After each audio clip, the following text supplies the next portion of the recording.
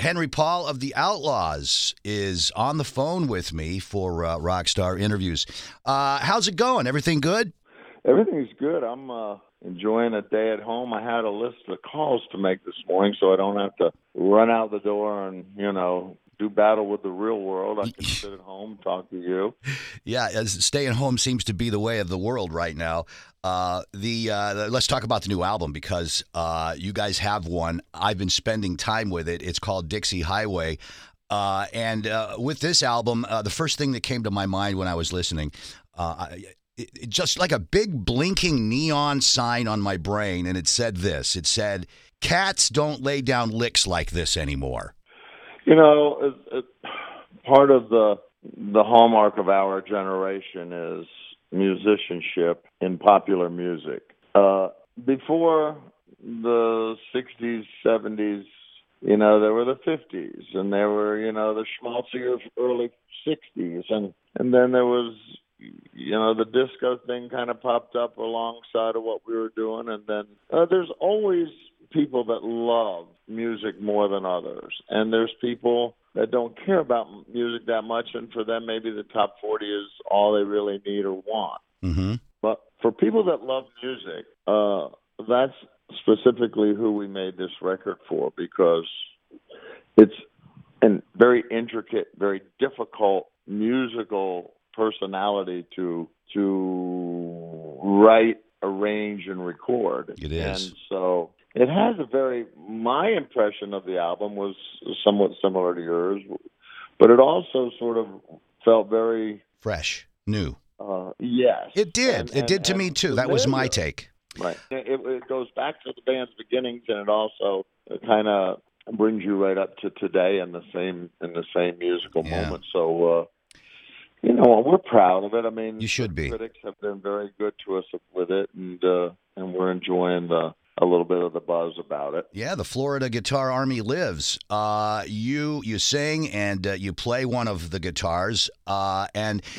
Compare what you guys are doing now, and I think you kind of did just a minute ago when you mentioned top 40 and whatnot, but this new country phenomenon that is just sort of sweeping the world.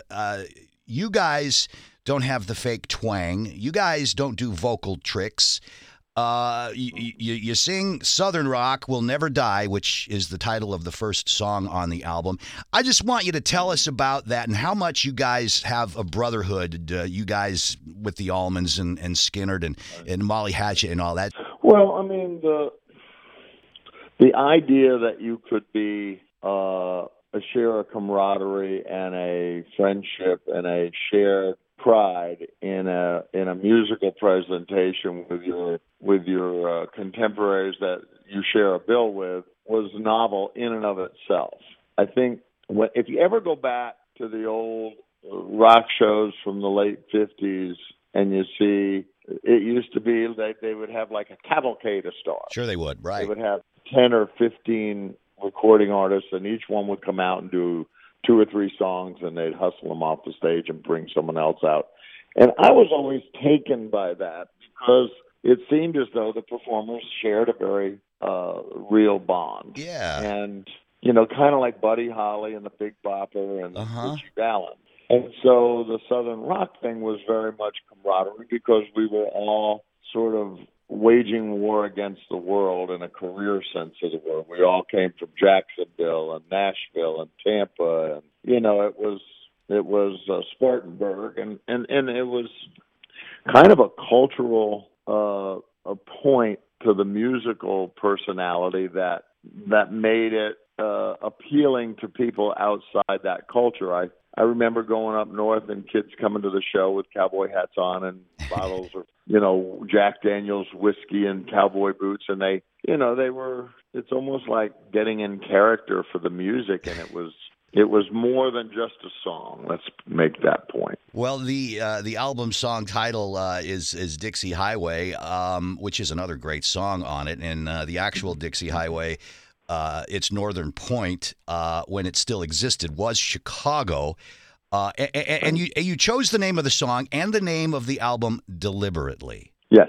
Well, I mean, the Dixie Highway became Highway 41, and I don't know where the intersection came, but At one point further south, it became U.S. Highway 1, but it was the distance, the shortest distance between Miami and Chicago. And everybody from the Northeast that wanted to come to Florida and go to the beach or take a vacation, or move, or it was always done on that road. And growing up in Tampa, we lived right on Highway 41, and I can't tell you how many times I drove by road signs that said the Dixie Highway, and in the back of my mind as a songwriter, I thought, well, that's an interesting title. Mm-hmm. And then I kind of figured out that it was more or less a metaphor for mine and the band's career, and if you listen to the lyric, it's sort of a life story. I mean, the road that runs before us is twisted and it turns, with miles of open highway and bridges that we burned. And, it's just us going out there and being who we were and having our fun and paying the price. And at the end of the song, it says, the road is unforgiving, but we're on it till the end because we believe that our salvation is just around the bend. Yeah,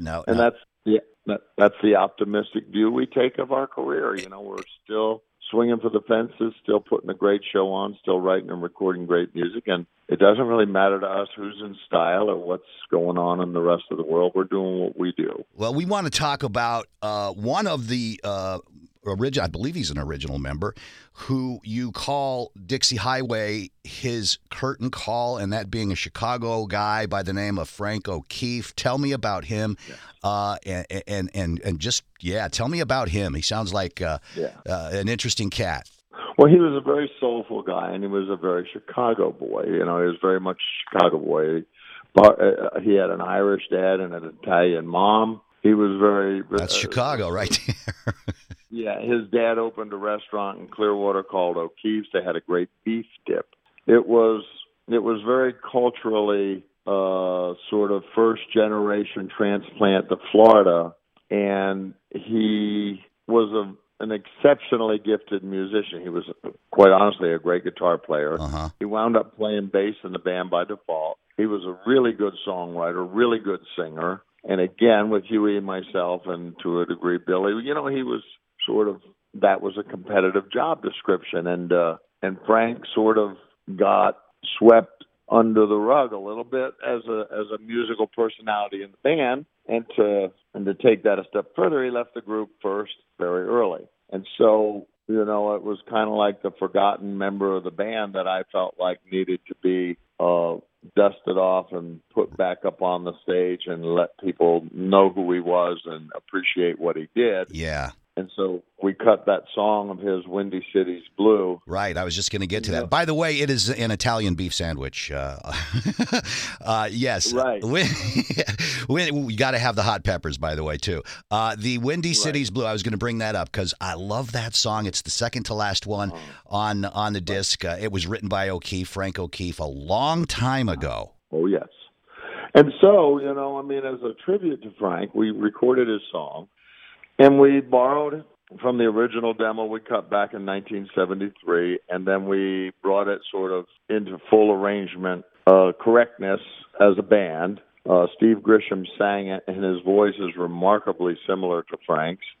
And obviously has a very Allman Brothers Band character to it. It does, yeah. But that's who we were influenced by. That was the band that turned everybody, myself included, and Charlie Daniels and Marshall Tuck. That was the band that turned us all on and opened the door for us. So it's just a very appropriate and really, I think, heartfelt tip of the hat to Frank. And it really is great. And, it makes me feel good to be able to do that. And then the album closes with a song called Making Memories, where you pay tribute to the Allmans, the Chicago connection. By the way, Barry Oakley was the other bass player who's from up here. But, man, you guys just paying tribute to the others. Making Memories is a great way to close the album. I believe we have 11 songs on it.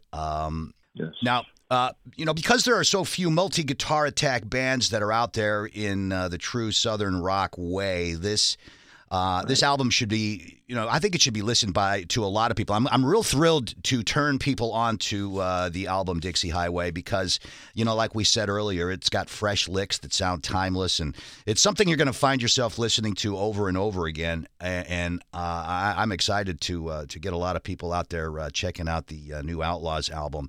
And now I guess my final question to you, Henry Paul, would be, when will you be in Chicago to play it live for us? Well, that's a good question, and I don't know the answer because our schedule is still coming together.